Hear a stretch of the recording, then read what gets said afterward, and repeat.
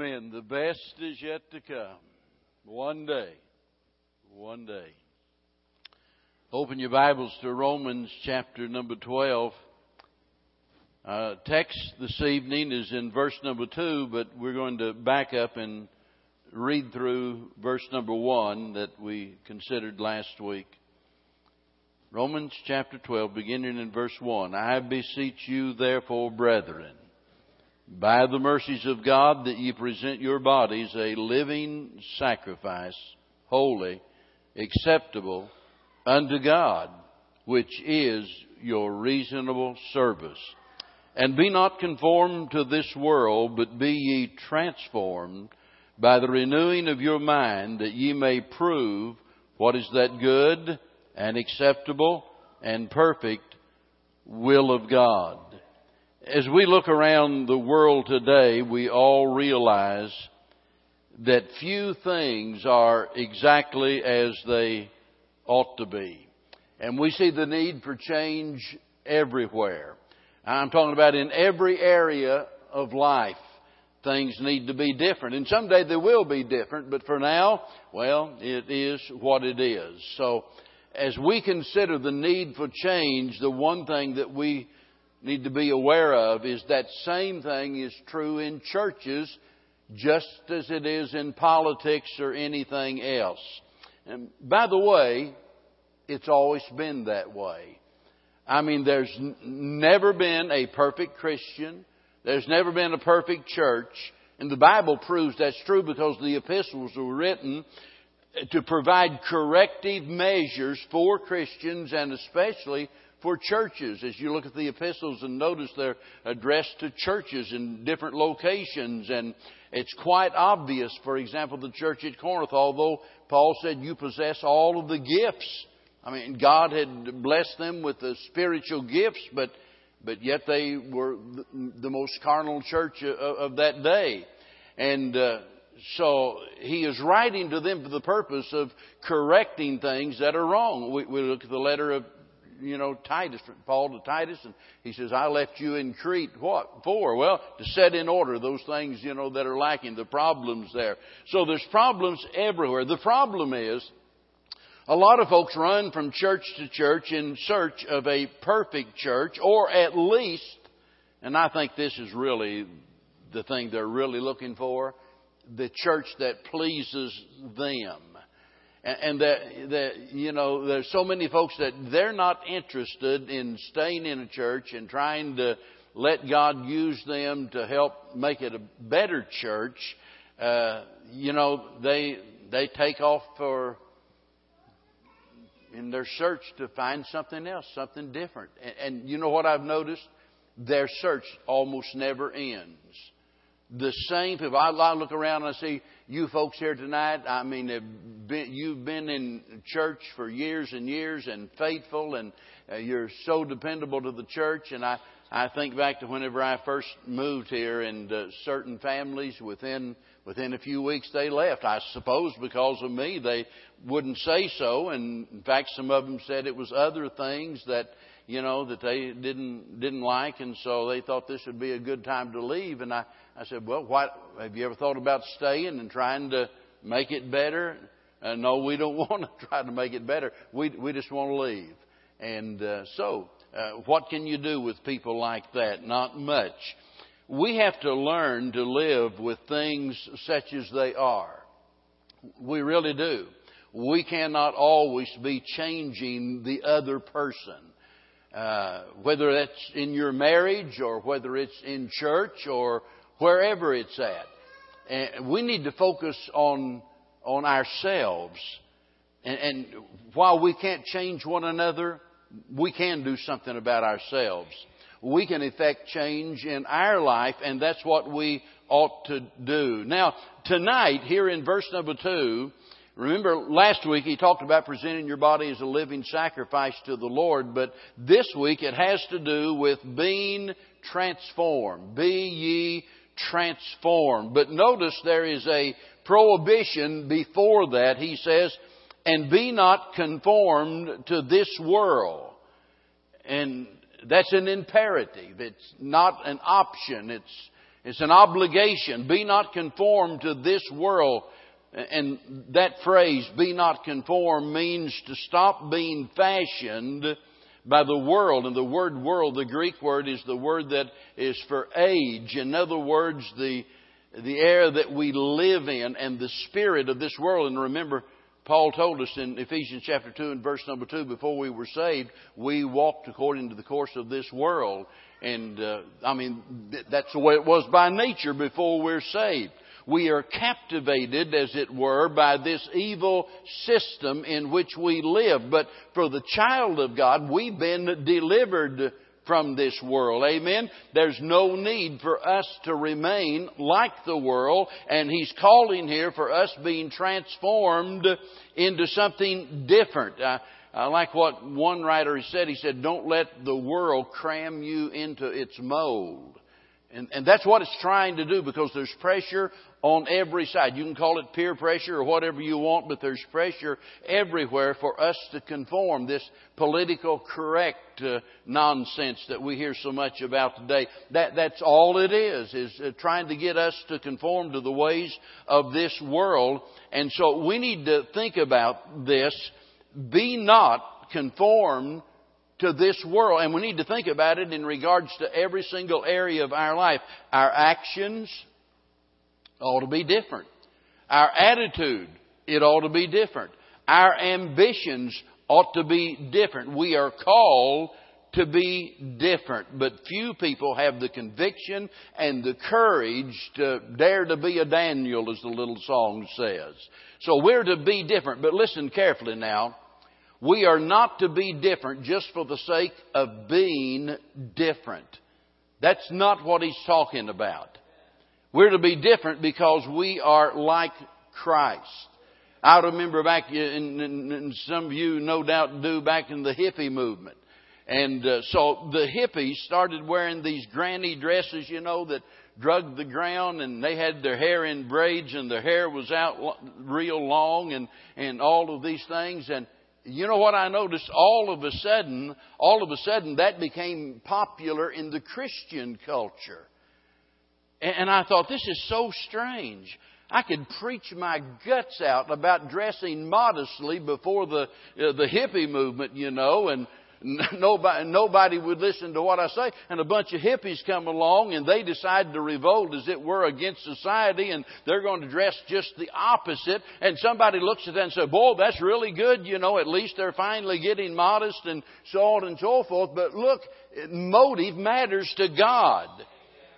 And so just trying to be different by not using makeup, letting your dress drag the ground, or whatever it is that you do that you think makes you holy, sometimes it can make you look like a fool. Because God's not telling you, I just want you to be different. He's telling us He wants us to be like Christ. That's the standard, that's the pattern that we're to go by. So He says, be not conformed to this world. Don't let the world cram you into its mold. Now, if we're going to be effective witnesses for Christ, it is essential that we maintain our difference from this world.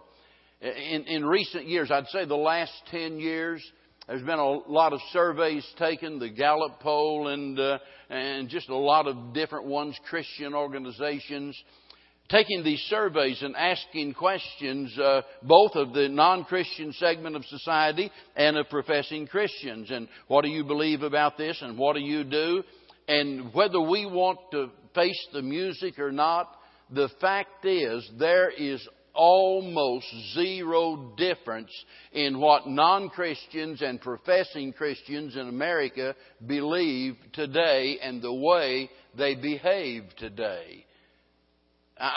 Just about the same. Do you cheat on exams?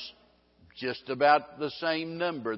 There's no difference. When we lose our difference, we lose our testimony. We lose our effectiveness. And what the problem is, we've got too many thermometer Christians. That is, that you are influenced by the culture around you, and we need some thermostat Christians that determine what the culture is around us, you see. We're to be what? Salt and light. Isn't that right? So we are to have an effect on the world around us. Where you work, where you go to school, where you live, in your neighborhood, every place you are to have an effect on others. And if you conform your ways to their ways, you don't have any witness whatsoever.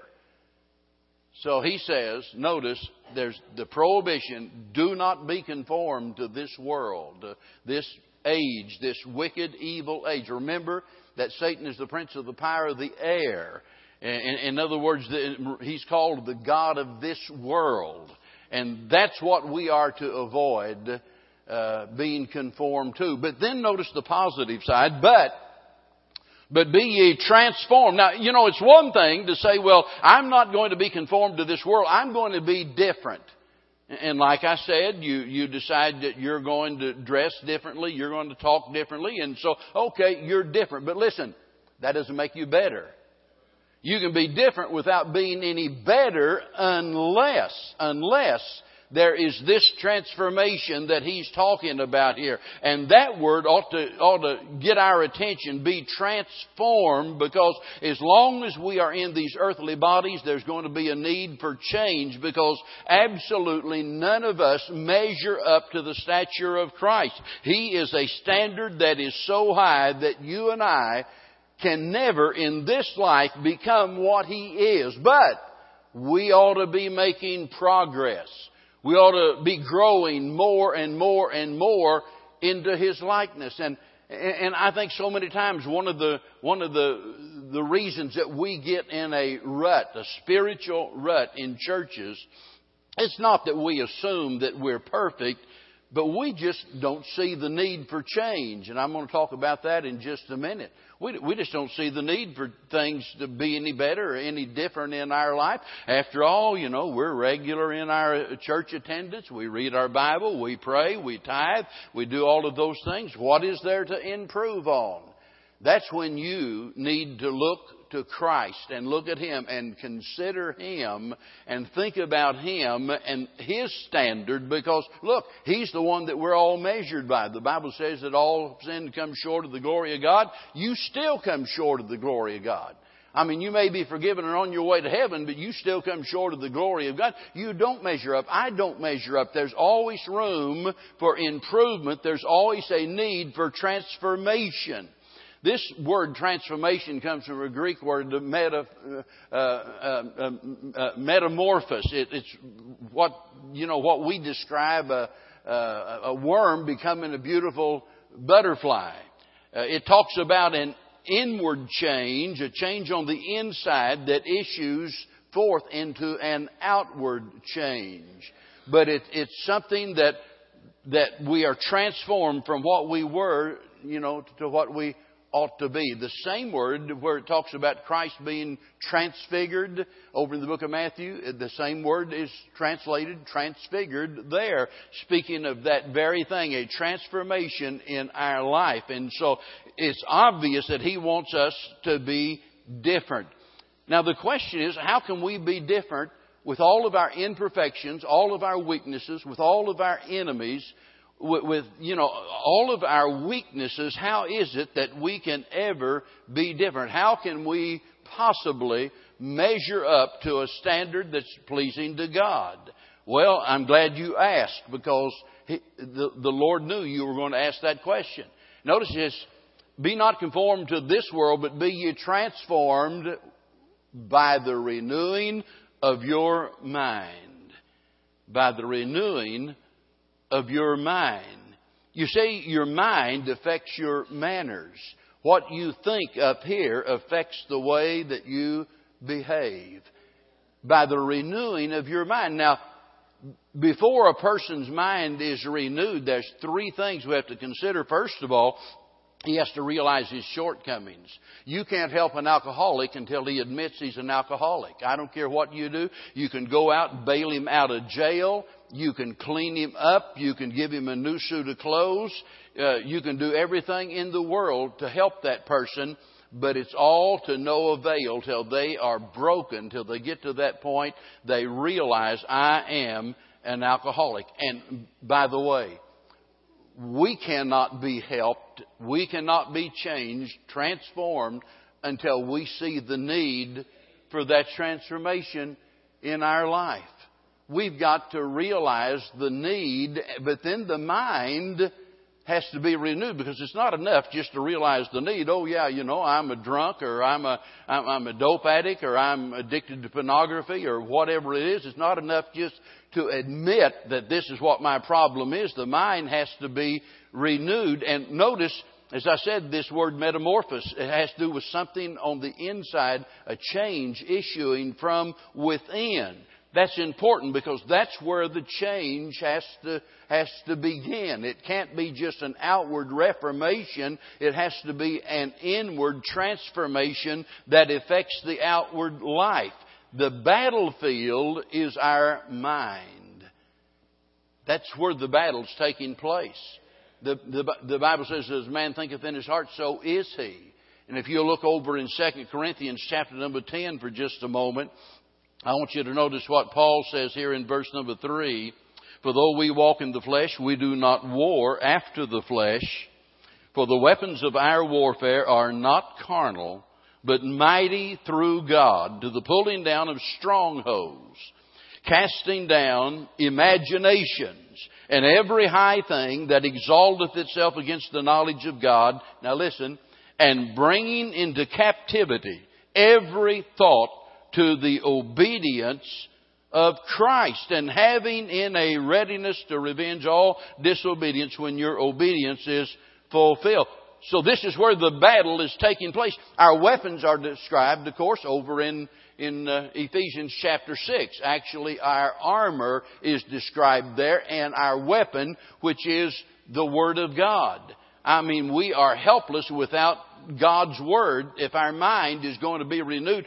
And here's the main reason that's true. We have to recognize our shortcoming, renew our mind, but the only way that can be done is by having our focus on the Lord Jesus Christ, by reflecting on Him, looking unto Jesus, the author and the finisher of our faith. Paul said in 2 Corinthians 3:18, but we all with open face, beholding as in a glass the glory of the Lord, are changed into the same image from glory to glory, even as by the Spirit of the Lord. That is as clear as the nose on your face. That we all with an unveiled face, as it were, beholding the glory of the Lord. And that's in the person of the Lord Jesus Christ. As we are focused on Him. Now notice, it's not talking about you and I changing.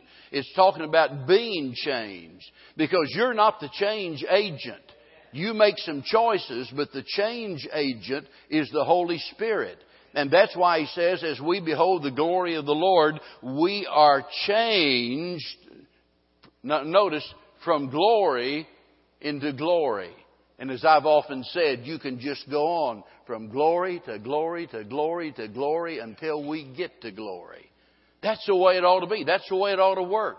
But it doesn't work that way unless our attention is focused on the Lord Jesus Christ, because that's the key to the whole thing. And no way in the world do we have our attention focused on Christ if we are negligent of the Word of God, because it's the Word of God that gives us the guidance we need in this battle. Amen? I mean, it is like the roadmap for our life. It's the light for our path. It's exactly what we need, regardless of what the need is. And whenever Solomon said, keep thy heart with all diligence, for out of it are all of the issues of life, we're able to keep that, is to protect and to guard our heart only by looking to the Word of God. And notice he said there in 2 Corinthians, bringing into captivity every thought. Think about that. To the obedience of Christ. So we have an obligation to control what we're thinking in our mind. And the only way we can effectively do that is by keeping our focus on the Lord Jesus Christ. Looking unto Jesus. Remember what He said to the Philippians? Let this mind be in you, which was also in Christ. Think about that. There's so many times that our thought pattern is totally contrary to the Lord.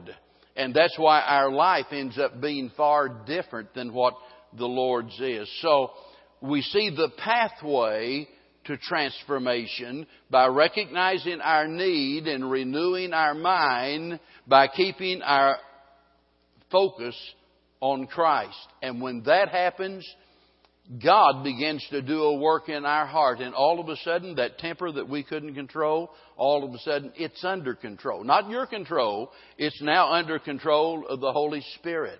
That covetous spirit that you have, all of a sudden, it begins to melt away. And you've got a peace and a satisfaction that you never had before. That bitter spirit that you had before, all of a sudden, it just melts away. And the Spirit of God puts love in your heart toward other people. And the list goes on and on and on. We are changed as we focus on Christ. And you mark it down. If you're, listen to me, I think this is the best definition I know of being a backslider. If you are not growing in the grace and the knowledge of the Lord Jesus Christ, you're backslidden. When you stop growing, you're backslidden. You might do more than anybody in the church, give more than anybody in the church, know more than anybody in the church. But if you're not growing, you're backslidden. In other words, your life has come to a standstill. You're now in a rut, and you need to see the need of being transformed and going on from glory to glory to glory. Now, notice the possibilities. The possibility is, he says, that ye may prove what is that good and acceptable and perfect will of God. That word prove means to test or to approve. It means to actually to learn from experience. One of the very first books I read whenever I first became a Christian, I read the biography of Charles Spurgeon and the other one that I have to this very day of D.L. Moody. And going through D.L. Moody's Bible, someone was looking at it and they noticed in the margin, they kept seeing T&P, T&P, T&P. And somebody asked him, what does that mean? Why have you written that in the margin of your Bible? He said, tried and proven. Tried and proven. Look, that's what Paul is saying here. That you might prove what is that good and acceptable and perfect will of God. Look at those three words. First of all, good. That means the will of God is excellent in its character. It's beneficial in its effect.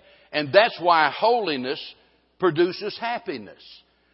There's so many people who got the idea, well, if I try to live a holy life, and if I give up this and I give up that, I'm going to be miserable. No, you're not. If you're a child of God, you're going to be happy. I mean, you're going to be joyful. You're going to be thrilled. Why? Because the will of God's good. It's never bad. It's beneficial. It's good for you. It's amazing that we, tell little children, eat your veggies now. They're good for you. Well, I'll tell you, we as Christians need to do the will of God because it's good and it's good for you. But notice he doesn't end there. The will of God, he says, is good. But then he goes on and he says it is acceptable. That means that it's pleasing, desirable, proper, or agreeable. That acceptable will of God. Now, here's the wonderful thing. It is acceptable in the sense that it is pleasing to us as a Christian. We talked about that a bit this morning whenever Spurgeon, made that statement concerning the will of God that he is not in chains, as a result of doing God's will, that we are never more free than when we're in the will of God, you see. And it's not a burden. In fact, the Bible tells us that the commandments of the Lord are not grievous, not to those that know the Lord. And so when we talk about it being acceptable, that simply means that it's going to be well-pleasing to us. We'll be all the more pleased as a result of it. And that's very evident from the book of Ecclesiastes, right? I mean, nothing could be clearer than that, because here's old Solomon conducting all of these experiments, trying everything under the sun. And whenever he just wrapped it all up in one big ball of wax and looked at it, He said it's all vanity. It's a soap bubble. It's nothing. There's no value in it. And he said, in fact, he said, I hated life. But whenever you get over there to the last chapter and you see that he said, this is the whole duty of God, fear God and keep His commandments. I mean, he finally realized that the only way in this life that he could be satisfied, that is pleased, was by doing the will of God. So the will of God's good. It's never bad. And it's pleasing. It's pleasing to you, but more importantly, it's pleasing to God. He is pleased. You see, God, you can't improve on it. When you're doing the will of God, whatever it is, you can't improve on it. If that's what God wants you to do, that's the only thing you need to do. So we do the will of God, and we need to do no more than the will of God. Now, let that sink in. You are not obligated to do more than the will of God. There are people in nursing homes, for example. People that love the Lord, people that would love to be able to get out and to go and to do the things that you and I have an opportunity to do, but they can't. I'm glad that faithfulness requires us just doing what we can. Faithfulness demands different things from different people. Now listen. Whenever we think about those people in nursing homes, we can relate to that and we can see their situation and we can understand it. And consequently, we can agree with them that, it's obvious you love the Lord and you're in a situation that you can't do anything about. You're physically handicapped or whatever. And so there are limitations on what you can do for God. And we understand that. We don't expect you to do more than that. But I'm telling you, folks, there are people in the church, some of them nearly every week, nearly every service, that due to certain things in their life, there are limitations on what they can do and limitations on what God expects them to do. And just because you can be here every service doesn't mean they can be here every service. Just because you can give a certain amount of money doesn't mean that they ought to be able to give that amount of money. Just because you do certain things doesn't mean that they have to do those things. We're all different. And not only are we different, but we have different circumstances. And usually these are the kind of people that are not going to get up and just spill their guts and tell you about all of their problems and explain, why they can't be here. As a young preacher, I had a terrible habit of being so judgmental of other people in that regards. I just figured in my mind, if you could crawl, you ought to be in every church service. It didn't make no difference. You ought to get there any way you could, regardless of how you felt, regardless of what the circumstances were. And Bev knew that. I didn't have to tell Bev, if you got a migraine headache, you better come to church anyway. I didn't have to tell her that. She could tell. She lived with me. She knew how I was. And so she drug herself off to church. It didn't make any difference how she felt or what was going on. And a few years ago, I began to realize, you see, it's like the old Indian saying, don't judge a person until you walked a mile in their moccasins. And there are a lot of times the only way we ever learn our lesson is for God to give us the problem somebody else has got, and then we learn to be more sympathetic. And Bev can tell you now, I do not judge her 1 second. If she says, I don't feel, I just can't get up, I can't go tonight, she doesn't have to explain any further than that. I'm not God, number one. She doesn't have to explain that to me. That's between her and God. She doesn't owe me an explanation in that regards. And it's true not only of her, but I've come to be able to understand that people in the congregation, they cannot do everything we expect them to do. One of the things that has helped me so much to realize, because as a young preacher, I thought not only should everybody else do everything I told them to do, I thought I ought to be setting the example and that I ought to do everything. I've laid cinder block and such as it was, I'm not a block layer. I've put roofing on a church. I'm not a roofer, so you know. And so I thought I needed to be there and to do everything.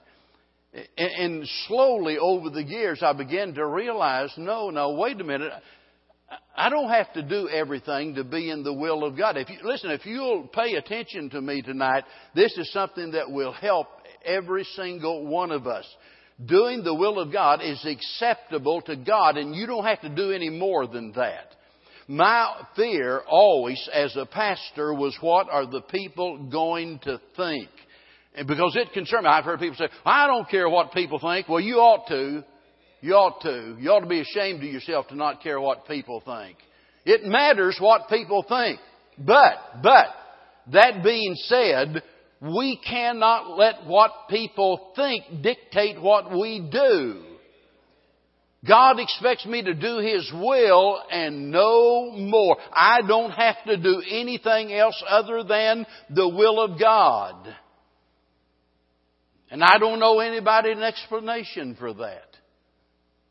And I'm so glad that I'm a pastor of a church that evidently understands that, because just like the concert yesterday, and Bev and I was talking about this earlier, we got ready to come over here, you know, an hour or so early to do well, that's another story. I don't want to go there because I goofed up. But we were talking, you know, and said it is so amazing because, you know, years ago, every time if we had a Bible conference, Vacation Bible School, it didn't make any difference what it was. You know, we had to organize the whole thing, ramrod the whole thing, make sure it all got done. And now all I need is just somebody to tell me what's going on, and I'll be there. I mean, that's exaggerating, you know. People say, you know, we want to do this or that, and yeah, sure, I approve. That sounds like a good deal. Let's do it. And they do it. Now, you know, if you want to get mad at me because I'm not out there driving tent pegs in the ground or something like that, you go ahead. I don't have to answer to you about that. I mean, I know what God wants me to do at this stage of my life, especially. I know what my limitations are and what I can do and what God wants me to do. That's all I've got to do. And the same thing's true of you. Don't you let your husband back you in a corner. And don't misunderstand. I'm not talking about having a rebellious spirit. But I'm talking about people putting their expectations on you when those expectations are keeping you, hindering you from doing God's will. That's all God expects. God's will is good. God's will is acceptable. But notice the third thing He says, that good and acceptable and perfect. That means that it is brought to completeness. There's nothing lacking. And that's basically what I've been talking about. Nothing else is needed. I don't have to do anything else. It's the perfect, complete will of God. So, think about it. In doing the will of God, it brings righteousness. Notice He says it's good. Righteousness is doing right. Correct? I mean, that's what it means. So if I'm going to live a righteous life, well, I've got to do the will of God. It's good. But notice, it ought to bring a rejoicing. Why? Because it's acceptable. It's pleasing to God. It ought to be pleasing to us. And then notice He says it's perfect. That means that's a relief. That I don't have to do any more than that. And I love what one person said. I don't know where I saw this. He's talking about the will of God, and he put it like this. He said, the will of God, nothing more, nothing less, nothing else, nothing better. Boy, that's a sermon in a little over a second. The will of God, nothing more, nothing less, nothing else, and there's nothing better. You know, if we understood the will of God, we wouldn't be fearful of God's will for our life. I often say God's will is the safest place on earth. It's like old Dr. George Truett used to say, God's will's right. It's always right. It's not just right. God's will's always best. It's not just best, it's safest.